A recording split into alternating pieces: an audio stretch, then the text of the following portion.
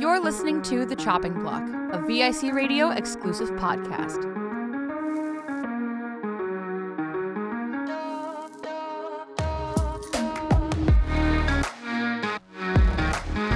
Hello, my name is Peter Gillen. I hope you're all doing very well. Welcome to VIC Radio's The Chopping Block, the show where music is put to the test. I'm here with a very special guest who brought a very special album for me.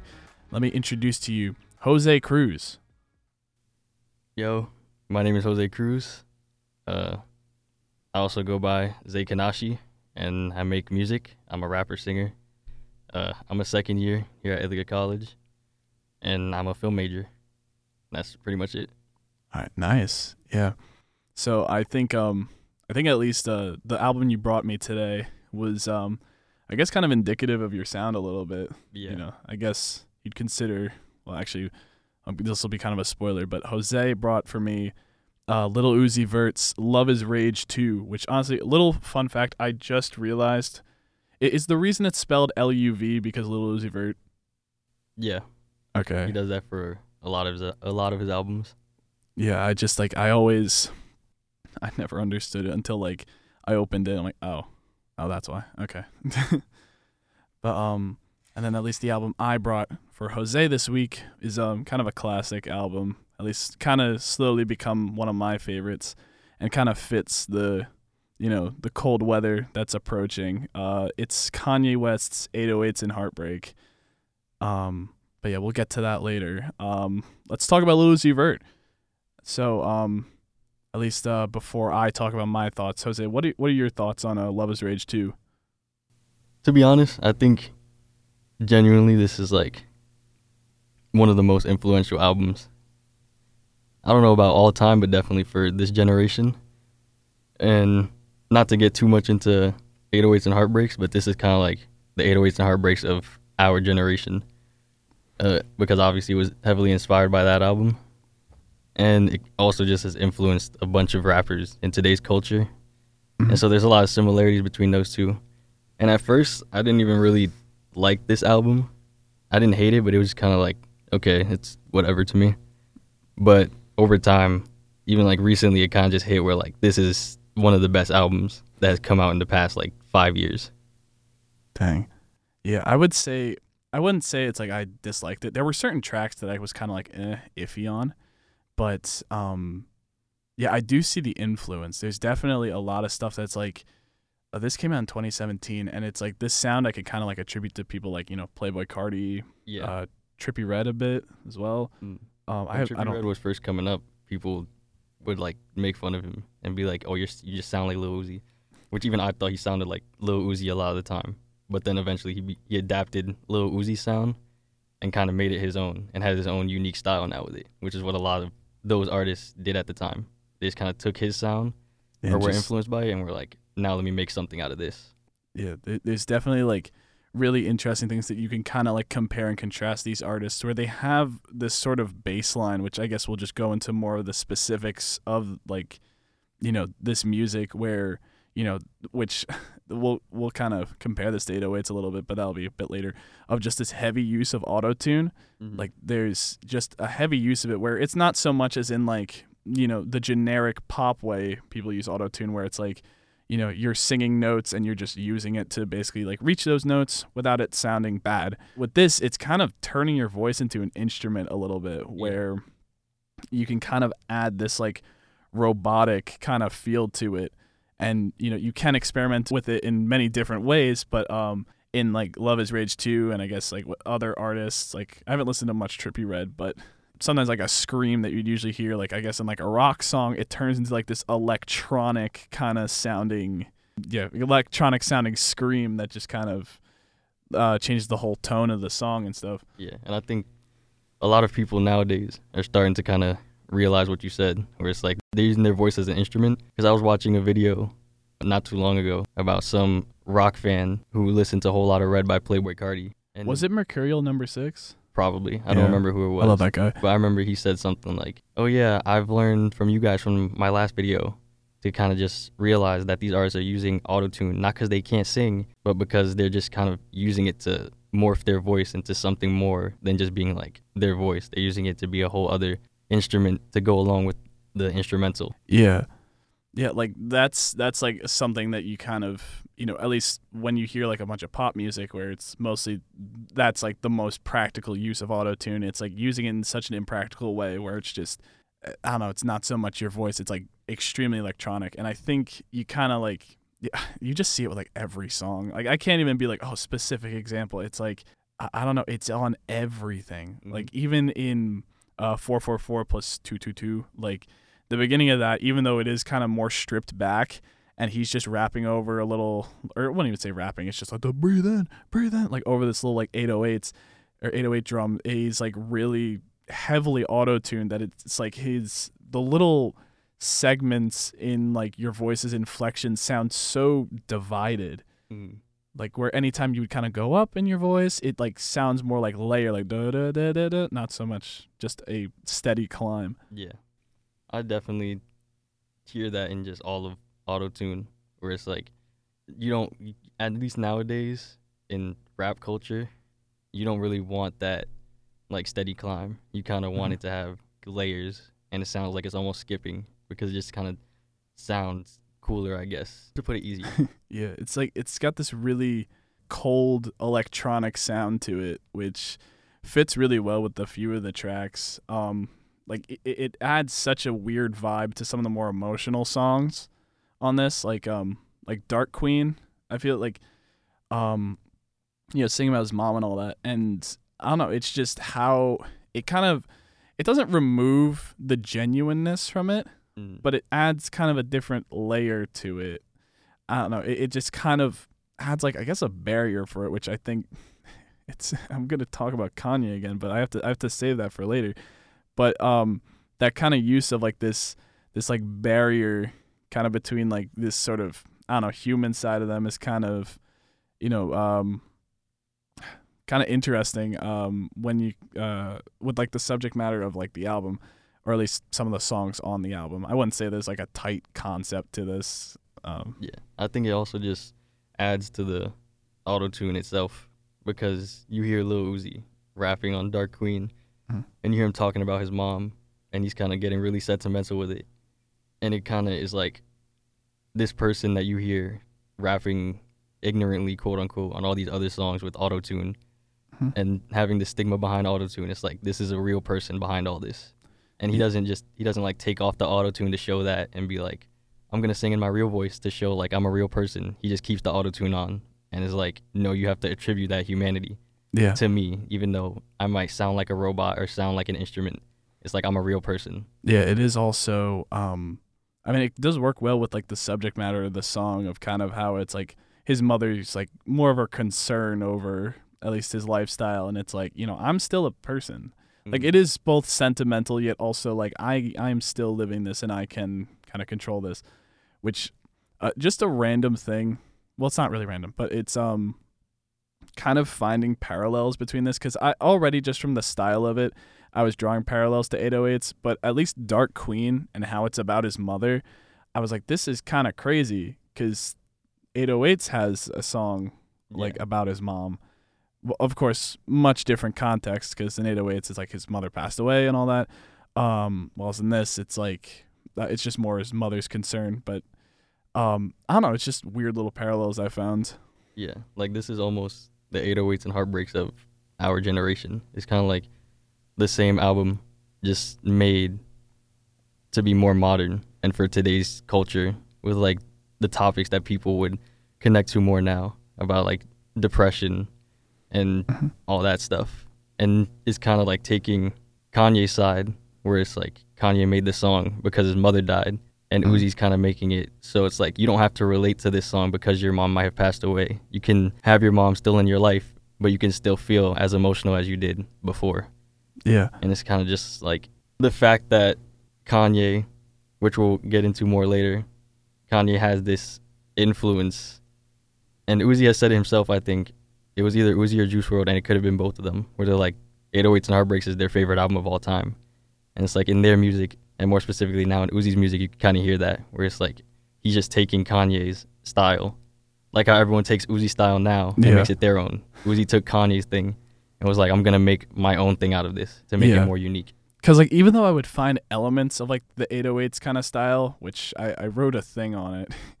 I wrote like a little Google Doc of kind of what I call like quote unquote the 808 style, but like taking certain elements, like I think 444 plus 222 is like the closest thing I found to like, I wouldn't say a direct 808 song, but found the most elements in it of like the hard auto tune, kind of adding more instruments, like where it's not as quick of like a banger as something like was it The Way Life Goes, where like Way Life Goes, it just hits you right at the beginning. While it's like a slow build up with him sing the chorus first, and then it cuts out, then it slowly fades back in with the beat. But the thing that got me the most was how long the song is. It's like, I mean, it's not super long. It's like 4 minutes, but something with a lot of the songs on 808s is they have these extended instrumental outros. Mm-hmm. Like I think the biggest example is Say You Will, where it's like a 3-minute long outro. But with this, I think it was about like a minute and a half or so. That was kind of, it wasn't like an instrumental outro, but it felt like the outro, and it I don't know, it kind of dragged a bit for me, but it did remind me a bit of like 808s, of just this really long kind of drawn out feeling that he's trying to get from you with this. I think some of this will grow on me a bit more. I think Neon Guts, I didn't like it at first, but like I listened to it like 3 or 4 times and it just kind of clicked for me. That song, did Pharrell help with the production on it? I'm not sure exactly, because yeah, I think he did. Yeah, it feels a lot more like bouncier, kind of like something Pharrell would make, but it doesn't feel like, it's just a Pharrell song. It has this really kind of skippy beat that I really love, where it's like the snare isn't just like, kind of this usual beat. It feels like one snare, but it's like cut up in like little millisecond like bites. And also just Pharrell's smooth voice kind of contrasting with how hard, Uzi's is. Like, I kind of loved that, which I wish I liked more of the features. There was one song that I wasn't the biggest fan of, Unfazed with The Weeknd. I don't know. I think it was mostly the chorus, because it just like, he didn't use The Weeknd in like the most interesting way. He did have a verse, but I don't know. It just felt like he kind of melted him, just going like, I'm unfazed. Yeah. I'm unfazed. And it is really just like one of the slower, darker songs on the album, which I used to really like the song, but then it kind of grew off of me over time. Where it's like I could still listen to it, but if I'm listening to the whole album, I wouldn't really want to have to listen to that when it's surrounded by a bunch of other more energetic songs and some slower songs that do the slow style more justice than it does. Yeah, it feels kind of like, I don't know how to describe it. It just feels like it just melts in the album, and not in like a good way. It just doesn't really fit quite as well, and it's just disappointing, because I'm like, I love the stuff that like The Weeknd can do with his voice, like, Yeah. Damn it, I'm gonna bring up Hurricane again, but like no, but he's just a very talented singer, and he's just not being used to like the fullest extent here. While I was like Pharrell on Neon Guts, he's just, I don't know, he's just in there. Yeah, and more about Neon Guts. There's actually a video of the producer, or not the producer, the engineer mixing the song, and he teaches like how he mixed that song, and there's parts where he shows like the raw vocals and then explains what he did to it and why he did it. And it's like, you can hear, I think more so on the back end, it's a lot more clear, Uzi harmonizing in the back. And it's kind of like got a lot of delay and reverb on it. And obviously the whole song is just a bunch of auto-tune. And his main reason for that is because he wanted to kind of feel ethereal and like out of this world, which Uzi's known for. He doesn't want to be like everyone else. He doesn't want to be like a human. He wants to be different. And it's like, you can kind of get that feeling, especially from this album, but specifically this song, where it's like, it just kind of feels like you're floating, I guess. Yeah, I would agree with that. There is a really ethereal vibe to the whole album, where it is, emotional at some points, but it does kind of take you off your feet a little bit. It's really, I don't know. It is also like a little bit of influence from like Travis Scott as well, with like, Rodeo, and how kind of spacious and psychedelic that album is. there's just kind of taking that more, spacious feel and applying that to like a bunch of these tracks. Like some of the slow, I think like, I guess that's something they were trying to do more on Unfazed, but just, I don't know, doesn't really work out as much. Also, you brought up the reverb. That was one thing I also felt with some of these, where there was just a lot of echoing, and it just, I don't know, it did add to the space element of it. There was only one song that I didn't really think it worked out with. Where is it? Rager. Yeah, I knew you were going to say that. It felt like I liked the intro. I liked where it was going, but there was just way too much reverb. It just felt like it got a bit lost in the mix and all that. It was so close for me, like really liking it, but it just just kind of fell short, at least in that aspect. Yeah, I didn't like that song at first, and I would skip it like almost every time I heard the album. But recently, it's kind of just, it hit for me recently, where it's kind of just like supposed to be a song that you just rage to, I guess. Yeah, no, I agree with that. There were a few songs that I was like, I would kind of feel would work better at like a concert setting. Yeah. Like, I mean, I kind of feel that with like Whole Lotta Red, just like the whole album, where it's like, like I hear it on Spotify and I'm like, all right, this is all right.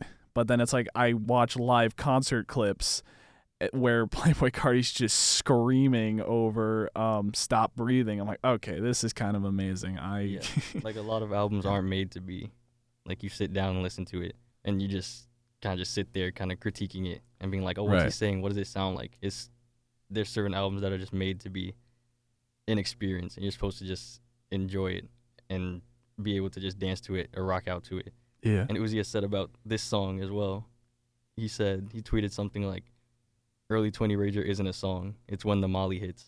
So it's like it's not supposed to be like you sit down and listen to it. It's supposed to be this feeling that you get when everything is just different. Like you're in a different world. Mm-hmm. Yeah, I do feel that a lot with this song. And it's like, I wasn't like, when I was listening to this album, I wasn't just like sitting there like hands, kind of held and like with pen ready, like I'm going to critique everything. But it was just like, I was trying to vibe out to songs like as I'm like sitting down, on my laptop and all that. Cause I mean, I don't know any places at Ithaca that really do that regularly. Yeah. Well, at least places where you can't use a fake, but whatever. It's just, I think at least before we wrap this up, because we are running a little short on time, I kind of want to go over a few of my favorite tracks. So Malfunction grew on me a bit. All right, Malfunction. At first I was sort of like, but as the song went on, I realized like, no, this is something you play at like midnight in a car. Yeah. And it fit, and I just started vibing to it. That was really good. And it's also just back to the 808s and Heartbreaks comparison. Mm-hmm. It's that heartbreak section of it where he's talking about his ex-relationship, which this whole album was kind of based on his relationship at the time, or his ex-relationship, I guess. Yeah, and I felt this is definitely a good example of that. Mm-hmm.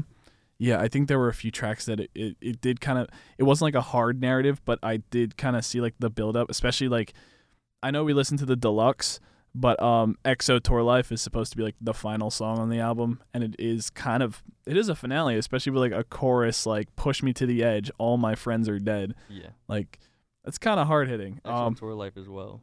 Before song's a classic. It just is. Like that's one of the best songs of that. Might be the best song of our generation. Where it's like this song is gonna be remembered, and it's like if you think of a modern day classic, like a song that you would compare to like how you listen to California by Tupac, and it's like you can still listen to that today and people are like, this is a classic, this represents this era. Damn. It's like EXO Tour Life is going to be in 20 years the song that we play to be like, this kind of defines our current generation and the music that we listen to now.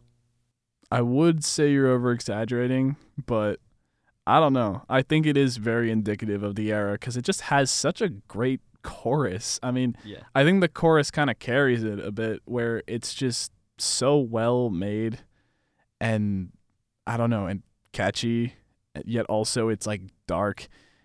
I don't know, it just hits all the right notes for that. I think the verses, I haven't really gone too much into it, but it's just the chorus just kind of hits a lot, and it's like, dang. Yeah. I didn't put it at my top because that would have been too easy, but I think just before we move on past this song as well, it's like you can also say like definitely when the song came out, it felt that way. Like this is gonna be a classic, but at the time you could be like, oh, this is an exaggeration of like it's gonna be it might be like a remembered song, but not like a classic or really good as good as we might remember it. Yeah. But I think Uzi really solidified the fact that this song is a generation defining song with Eternal Take, and the last song on that album is P2, which is literally like a part 2 to EXO Tour Life. Oh, really? And he takes some of the same voice clips, some of the exact same vocal takes that he did in EXO Tour Life and puts it in that song. And it's like when everyone heard it, they instantly got transported back to 2016, like, 2017, like early 2017 when this first dropped. It's like, and it's whoa. like the fact that we feel that nostalgia now, like 2-3 years after it dropped, just imagine how that is going to be amplified when we're all like 20 years from now, and then you hear it, and then you get transported like, again I don't even to care your if you younger side. cry. Like, yeah. I think actually before we move on, I wanted to talk about 2 other songs that I thought were really good. Feelings Mutual, I loved how it progressed. Like, I love that little, oh my gosh, I don't know exactly how they did it. I don't know if it's a sample or not, but that little, like, the like that they would play throughout, I really loved how they swapped between that, and it added, like, even though it is this really, like, kind of heartbreaking song with a chorus, like, I can't feel, like, I don't know, it added a little bit of, like, childlike energy to it. Yeah. That I don't know, I really like that song. And How to Talk, I thought this song was the most toxic, like, so toxic that I kind of liked it. So, yeah. I think, what is it? I sent the lyrics to Brian because I thought it was really funny. What is it? I won't say it twice. Okay, might say it twice because I'm kind of high. Yeah. I don't know. It's just kind of silly. Very toxic. About that song, to make it even more toxic, is the girl at the beginning, the voicemail. Oh, yeah, is that actually too. another rapper, Dream Doll, sending him that voicemail. That and was the rest of the song, he interpolates like one of her songs and kind of like uses lyrics from her song in his song. Oh my god. And obviously, this song is bigger than her song is, so it's kind of like it's kind of also just like a talk to me nice because I'm bigger than you are. Jeez, that's like some Future type stuff. Yeah. That's wow. I did not know that was a legit voicemail. But anyways, that song, yeah, really good. Anyways, do you want to talk about 808s? Oh, sure. Yeah. So, 808s and Heartbreak, 2008 classic by Kanye West. Originally kind of controversial. People were like, what the heck? This guy made 3 of the best rap albums of the 2000s, and then he comes out here and he's just singing? Like, why is he singing? Which even, that also just connects it back to Luv Is Rage too, where it's like, everyone hated on Kanye at the time, because it's like, oh, why is he using all this auto-tune? Why is he embracing this? Because T-Pain started the auto-tune thing, and then everyone was hating on T-Pain, and they're like, well, why is Kanye doing it now? Why is Kanye embracing that? And it's like how Uzi was a voice for the new generation to use a bunch of auto-tune, and everyone hated on him, and it's like, why is he doing this now? Why is he kind of also amplifying this now? Because we already got used to Kanye doing it, but that's different because Kanye's Kanye. So why is this random kid coming out of nowhere, and how is he being able to be successful off of all this? Yeah, and then it's like, oh, well, guess this is a thing now. It's like, it's kind of crazy because it's like this weird stigma that I also was a part of. I was also like, why are they using auto-tune? Shouldn't they just sing? Like, all that. But, you know, I guess we already went over this before, but everyone kind of had that phase where even I was kind of like, I didn't really hate the auto-tune, but it was just like when I heard it. When I first heard Playboy Cardi, my friend Gabe sent it to me. He sent me his self-titled album, and I was just like, I didn't like it. I don't like this music.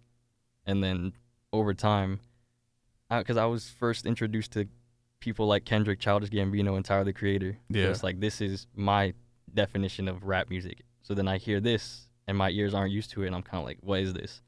yeah. And then when I first heard EXO Tour Life, I didn't want to like it because it was mainstream and it was famous, it was popular, everyone liked it. So my mind is kind of like, this is what everyone likes, and it's different from this other style of music, so I shouldn't like this. but it's just one of those things that's like you can't just force yourself to not like something, because if it sounds good, then you like it. Yeah. Yeah, but yeah, because, all right, dude, like the auto-tune is a massive part of 808s. Yeah. And, as we kind of described already, just kind of controversial and stuff. And, I think, like, it hits you right off the bat. Like, Say You Will.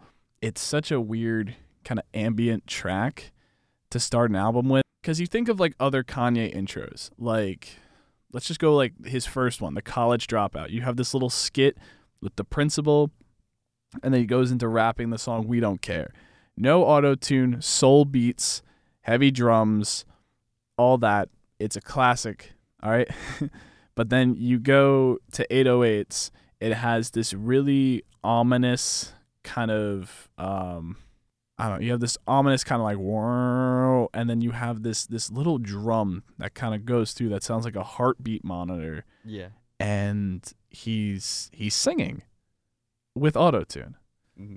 And this is also just the fact that it's minimalistic, which is, yeah, like you said in other Kanye intros, even later on in My Beautiful Dark Twisted Fantasy, it's and like then massive. The Life of Pablo, those don't start like this. They start more, at least with Ultra Light Beam and The Life of Pablo, that's like more angelic, and it sounds full. It sounds like this big triumphant song. And then you go back to Say You Will, and that's kind of like nothing. Yeah. Not nothing, but it's just less. It gives you what it gives you without giving you too much. Yeah, it's such, like, at first, I wouldn't say I disliked it, but I didn't quite get it. But like when you read into the lyrics and just the whole tone of the song, it's so cold. I mean, Yeah. Of course that's like a really, obvious way of describing it, but it is such a cold album.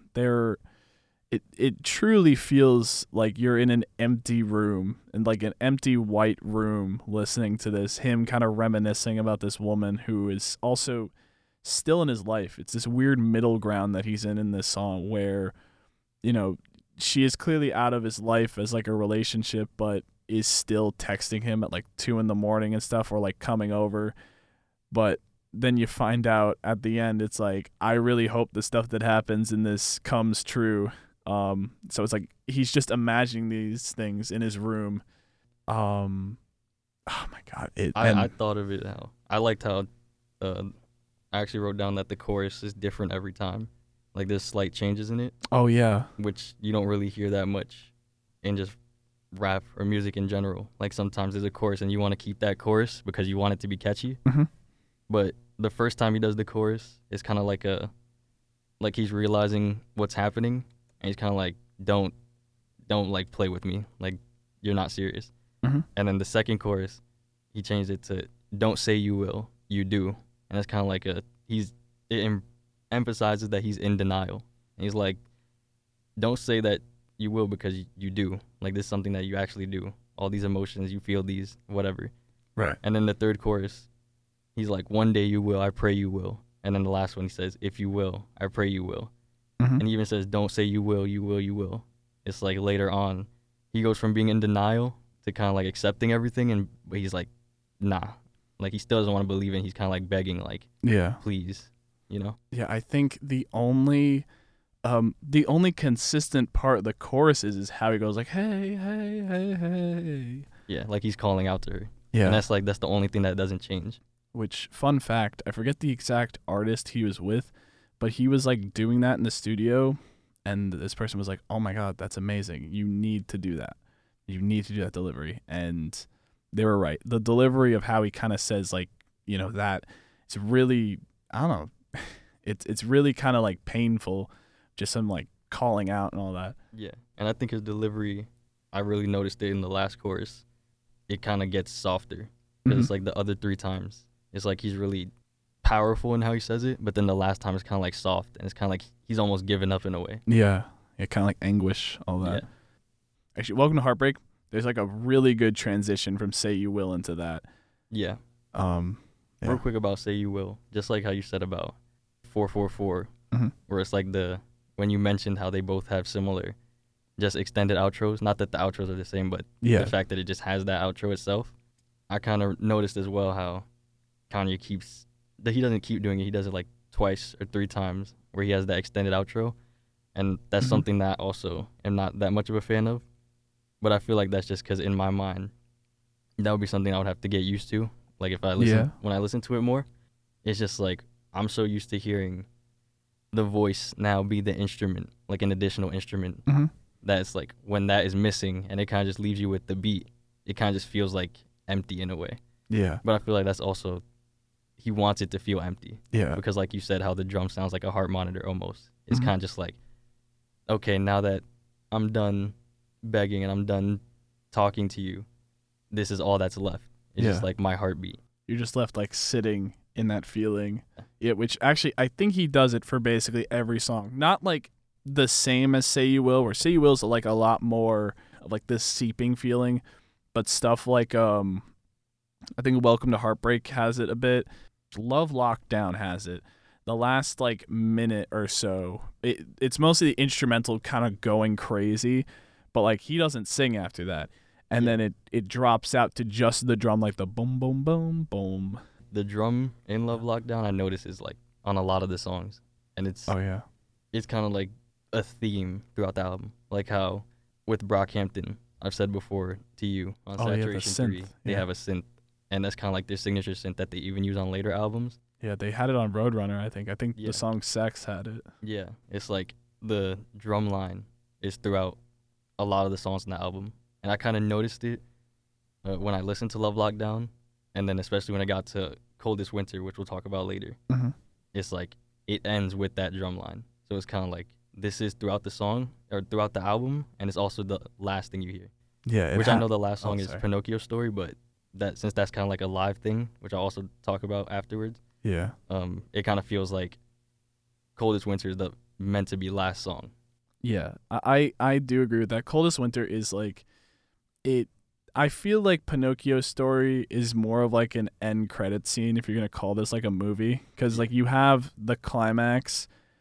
Well, actually, this is more of like an act 3, but still, like you see him kind of after it, and he's like in this concert, and it's sort of like a reminiscing thing, which kind of ties into My Beautiful Dark Twisted Fantasy a little bit, because he just kind of predicts exactly how he's gonna act in the future, of like, yeah, I mean, I don't have like I can buy all this stuff, but I'm not gonna be able to do anything with it. Yeah. Guess I'm just gonna live recklessly. And it's sad because it's like everyone's cheering him on while he does it. Oh yeah, that too. I think I saw when looking into the album that Beyonce told him like put this on the album because she heard it and she was like, no, you have to put this on the album. Yeah, for like that reason.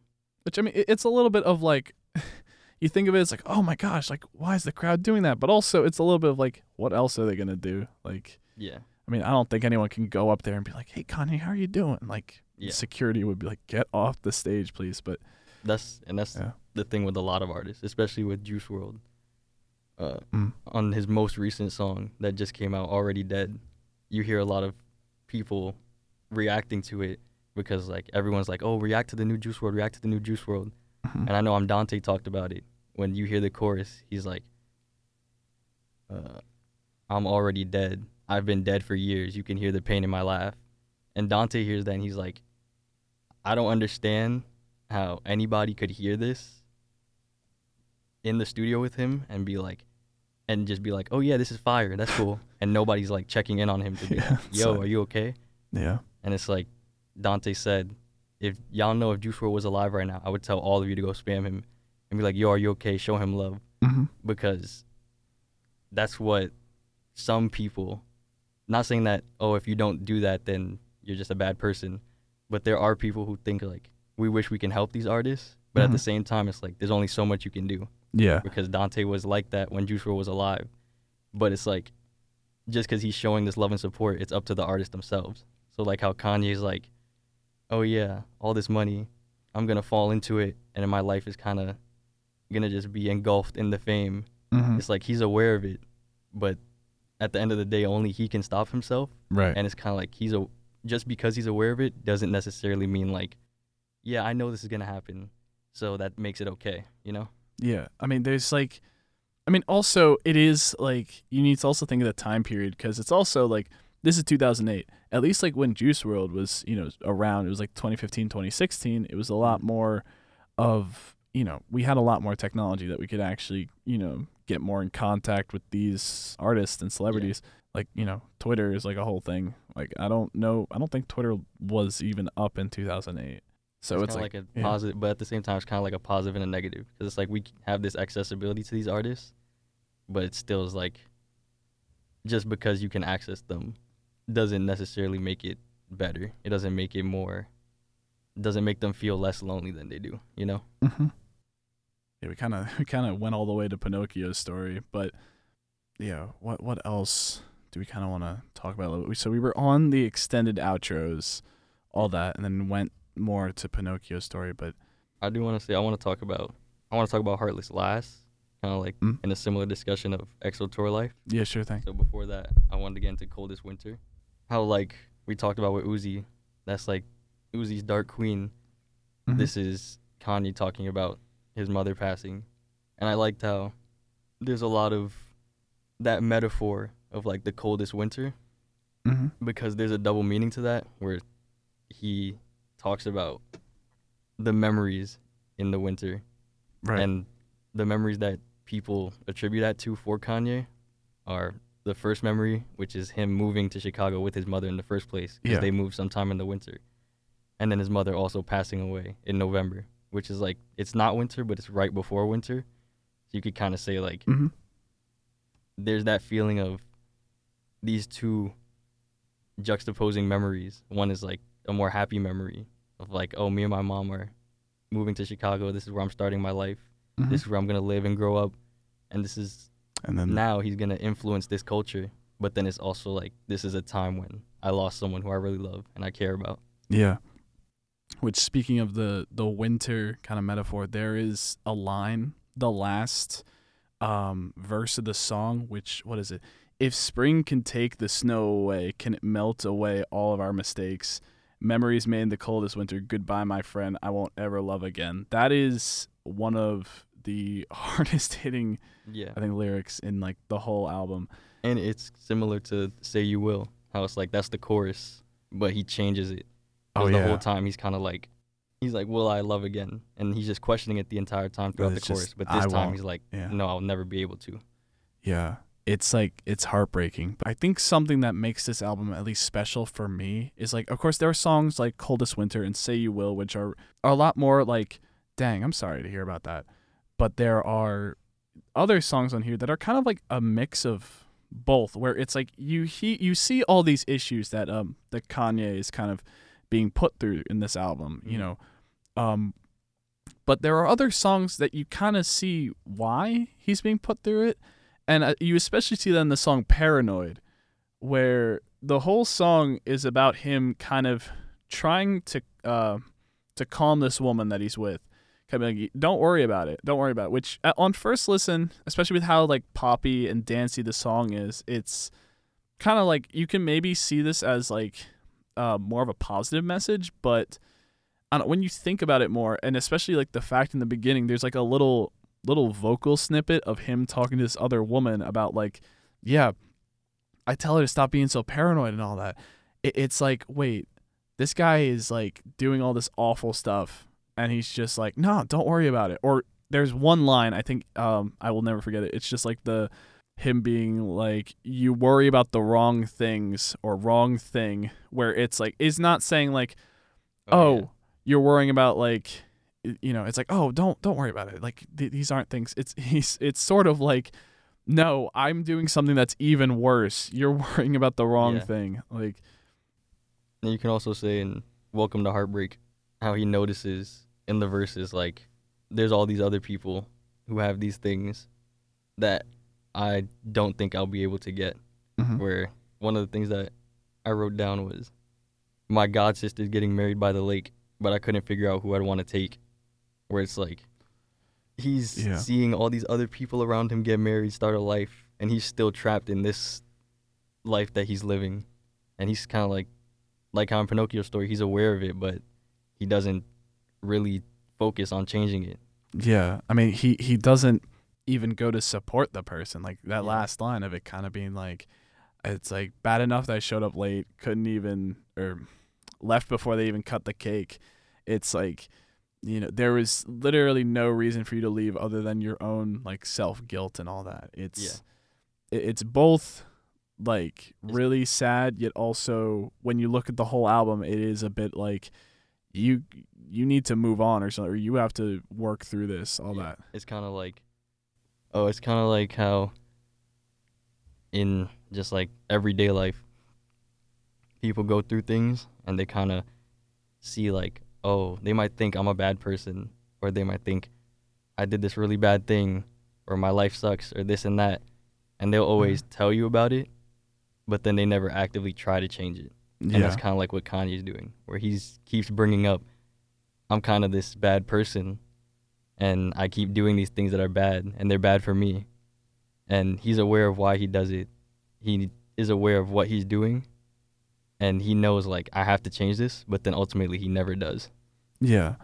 But there are a few things that, like, when he does try to change, but the times when he does, like, change, it's kind of in the wrong direction, or it's kind of like, okay, so I'm feeling all these emotions, I'm just going to shut them off, which there are two examples. We're going to talk about Heartless later. Like, See You in My Nightmares. Like, after Bad News, which is kind of about hearing news of being cheated on, it's See You in My Nightmares is kind of just like, yeah, I'm cold, I'm never gonna like think of you again, like all this stuff. And then right after it, you have Coldest Winter. It's like, oh, well, guess not. Yeah, it's and like Heartless, I guess we'll wait on that a little bit, but we can talk about it right now. Yeah, so we can ease into Heartless. The whole thing is kind of him dealing with all these issues, or at least this breakup, and kind of being like, all right, you know what? I've got all my friends with me. I'm good. I'm gonna be cold. You're never gonna see me again, or something like, or just something like that. It's really just like, yeah, I'm the cool one here. I'm not the one being affected by this breakup. No. No, you're the one who's gonna be sad. Like, he's like in denial about it. Yeah, a little bit. And it's like you see it in the song afterwards. Amazing. This sort of it feels like the worst hype up anthem on the planet Earth, because most of like the lyrics where he is kind of or like his verses are a lot more like, I'm exhausted, I'm barely breathing, like all this stuff. Like, I cannot do this, but it's amazing. Like, he's trying to have this energy, but he just cannot. And it's exemplified even more with like the feature from Jeezy, who he is like full of energy. He is like a ball of life on this whole album. And then it's like Kanye, like right afterwards, he has like the verse like, it's amazing, so amazing. When you put it like that, it makes more sense, because when I first heard it, I didn't like that song, and I still don't. And I feel like it's not a song that I would go back to, but I can appreciate it more in the sense that I get it now, because like you said, it did sound like Kanye was kind of not bored, but he wasn't putting that much energy. But now it makes sense as to like, it's kind of like he's almost lying to himself. Like, he can't really hype himself up because he knows that what he's saying isn't true. And then when the feature came in, it kind of, like you said, he had so much energy. That's kind of like, why doesn't Kanye have all this? And it makes you not really know if you should like the feature or not, because when you go into it, you're like, this is Kanye's album, this is a Kanye song, I'm listening to this for Kanye, so do I really want to like this feature more than I like Kanye's part? So you recognize like this feature has a lot of energy and he's doing pretty good, but it doesn't fit on this song. So is that Kanye's fault for making the song not be able to fit the feature, or is it the feature's fault for not being able to kind of fit into this depressing vibe that Kanye has established already?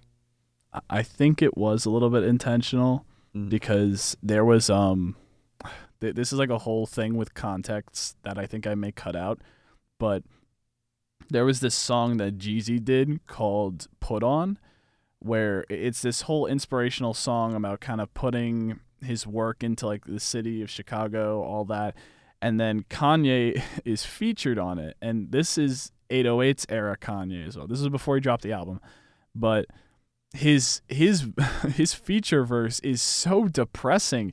It's like they brought in just it's kind of like, never mind, I won't make that comparison, but it's just it just completely does not fit but it just feels so out of place. And in this like inspirational song, you just have him talking about like all this sad stuff where it's like, oh, I have this money, but like I'm not gonna do anything with it. Like, what am I gonna do? Like, all that stuff. It's definitely a thing of like it could definitely be intentional, which I think it was, but just because you make something intentionally bad, which I'm not saying it is bad, I'm just saying in general, just because you make something and you're like, I want this to be bad because I want this to prove this point, this, that, and the third. That doesn't mean that, oh, just because it's supposed to be bad, that means I should like it. You know what I mean? Like, I can still not like something even though it's meant to be bad. Like how you don't like villains in movies because they're meant to be bad, you know? Yeah, I have, like, I didn't like Amazing at first. It's kind of grown on me, mostly because even though it does have that tired energy to it, it feels very structured, especially with how Kanye's verses are. Mm-hmm. It's one after the other, and it has this rhythm to it. I think my one critique is that Jeezy does kind of disrupt that flow, because it's like, honestly, if the song ended around where Jeezy shows up, where it has that kind of, you also hear like a little bit of like a scream, like kind of fading off, and then it like erupts when Jeezy shows up.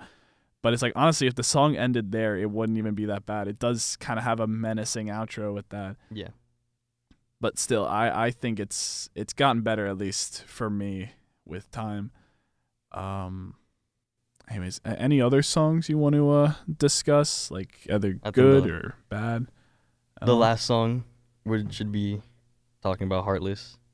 Yeah. And we can talk about like the song itself and like what it talks about, but I think it's amazing. It's really just Heartless.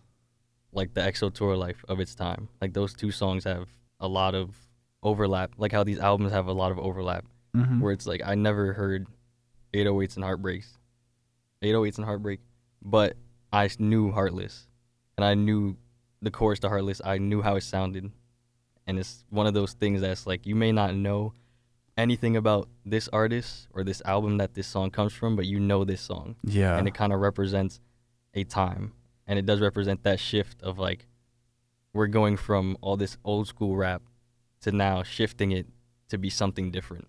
Yeah, which I think you can see that with also, like, I think I kind of have, like, 3 of Kanye's biggest hits, like this, Gold Digger, and Stronger.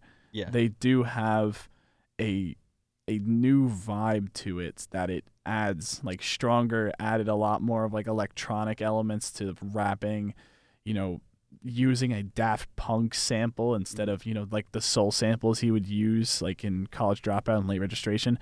And then in this, there are no other samples. The song also, he's like singing the chorus and all that. Like he would never sing the choruses. Yeah. And also just that heavy auto tune and just that simple 808 drum in the background as well as the boom boom boom ba-dum ba-dum boom boom. It drives the whole song. It is so just perfect. Like, I can't say a bad thing about this song. It's just a classic. Yeah. Like, you hear this at a party as well. It just hits every time. I don't know what else to say. There's also just that how it's influential in the sense of, like you said, Kanye singing, and rappers aren't quote unquote supposed to sing. And it kind of also just lets artists know you don't have to be perfect in your singing, because Heartless, it doesn't have like the best singing. It does sound good, but obviously because it's drowned in auto-tune, it's not like, oh, this sounds like the most beautiful singing. You're not going to be like, oh, this sounds like The Weeknd or whatever, you know? Yeah. But like how Tyler, the Creator, has said that Kendrick told him, you should start singing. And it doesn't need to sound super good as long as it sounds authentic and it sounds like it's coming from a place of emotion. And that's when he made Earthquake. So it's kind of like Kanye being able to just embrace that he's not the best singer and that he has sung on other songs. I think, I forget what song it was, but I know that he has sung the chorus of a couple songs before. But now that he's adding the auto-tune to it, it's kind of like embracing this imperfection, I guess. Yeah. I mean, I will say over the years, Kanye's singing has gotten much better. But yeah, with 808s, this is like the first time he's tried it, and it's so it's so great how it brings out this extra emotion. Where although rapping definitely is able to bring out feeling by sort of having this, you know, vocal delivery of singing compared to your usual like rapping style, it adds a whole nother layer to it and gives a lot more emotion to what you're singing, especially in Heartless. That chorus, if he rapped that chorus would be, or just if he did it like in a normal inflection, that chorus would not be anywhere near as memorable. Yeah. It's just those initial notes that you hear, those cold auto-tuned, the in the night, like that draws you in immediately. You know what you're listening to. It's, oh my gosh, it's just perfect. I remember hearing it on the radio as well when I was a kid, and like I don't know, every time I heard it, I was like, this is great, but I had no clue who did it. And then it's like, and just as an album as a whole, there's that contrast of like having the heartbreak side of things, which is all the love songs, which Kanye has said to T-Pain, like T-Pain's album, Rapper Turned Singer, he was like, I just pretty much made your album. And like we made the same album, but I just marketed it better than you. And he didn't do it like as a diss, but he's just like paying homage to T-Pain, like you started this, but I kind of took my own thing and made it and popularized it. Yeah. And with the heartbreak side of things, it's like there's that emotion side of it, which is kind of supposed to get you sad or get you feeling something on the more depressing side of the emotional scale. And then you have the 808s, which music is obviously just proven to make you feel like when you hear it. And when you hear these deep, dark 808s, that kind of gets you amped up and hyped up, which is why a lot of artists now use that in like the rage style of music and the hyperpop style of music. And it's kind of like you're hearing these 808s, and so it kind of amps you up. But at the same time, you listen to the song, and you're not supposed to feel that way. You feel like I'm supposed to be sad, or I'm supposed to feel for Kanye. But your body won't let you feel that way. Yeah, you just kind of bounce to it, where, you know, Heartless is him kind of just being like, I don't care about you anymore, or at least I will never care about you anymore. But you're just bouncing to it because of just how addicting it's like musical crack. Yeah, it just hits you. Which also is like shown in Pinocchio's story, where everyone's cheering him on while he's saying that. Well, there aren't 808s. I think it's just the piano, but I just still, like the overall theme. The themes are about musical crack. That's what it's about. But yeah, I think at least before we wrap up today, I kind of want to do a little thing of like, what are your top threes from each of these albums and least favorite track from each? But at least for Luv Is Rage, I think at least my three favorites are like Feelings Mutual, How to Talk, and EXO Tour Life. And then I think my least favorite track was Unfazed. Yeah, I did not like that track. But those three, I really enjoyed the energy they had. And if we're going to talk about 808s, I think my three favorite are probably like Love Lockdown, Heartless, and at the top is Streetlights, which that's kind of become my favorite Kanye song. It has such a great emotion to it. But yeah. So do you have your top three? Oh, actually, wait, sorry. Real quick before I finish. Least favorite Pinocchio Story. I just don't find it as much of a song. It's like that, or maybe See You in My Nightmares. It's just, yeah. I'd say top three. I don't know about the order, but I would say Welcome to Heartbreak, Heartless, and Coldest Winter are my top three. All right. And then my least favorite is probably Amazing. Just because I can't get over Kanye, just the chorus being repetitive and just kind of like, you know, boring almost. All right. What about Love Is Rage? Do you have anything for that? At least like top three or least favorite?